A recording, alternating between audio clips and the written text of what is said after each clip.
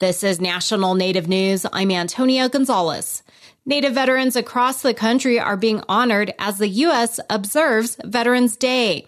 Recently in Alaska, a group of Indigenous women were recognized for their military service during the opening ceremony at the Alaska Federation of Natives Convention in Anchorage. Emily Schwing has more. For more than a decade, Alaska Native veterans have opened the Alaska Federation of Natives Convention with a color guard procession. This year was a little different. 5 Alaska Native and American Indian women were met with a standing ovation as they exited the convention hall after the procession. Juanita Mullen is from the Seneca Nation in New York State. She just retired as the American Indian and Alaska Native Veterans Liaison for the U.S. Department of Veterans Affairs. For the female veterans, actually putting him first in line was the first time I ever seen him do this.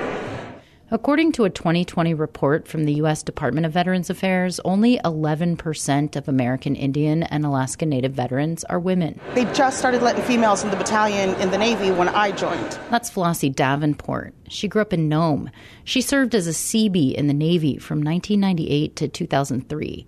She said she never thought about being a woman in service until she started to notice some of her superiors treated her differently. Yeah, so I still had a bunch of salty dogs around me.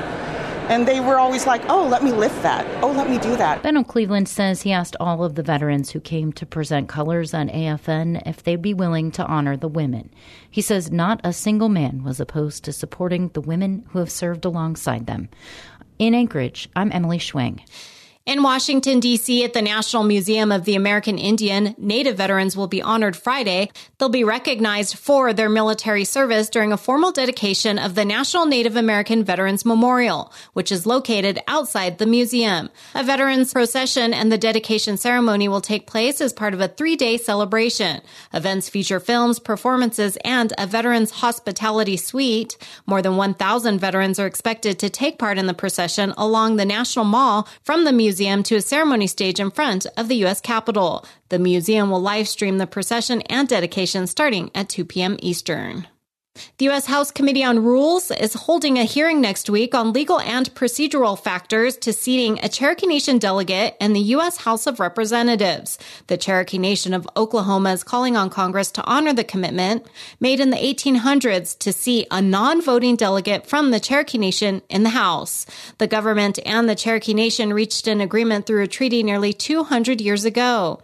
The Senate ratified it, and President Andrew Jackson signed it into law. The Cherokee Nation says the long-standing agreement does not expire, and what's needed now is for the House to seat the delegate. Our first mission is to get seated this year. That is our ultimate goal. That's Cherokee Nation citizen Kim Teehee, who has been chosen as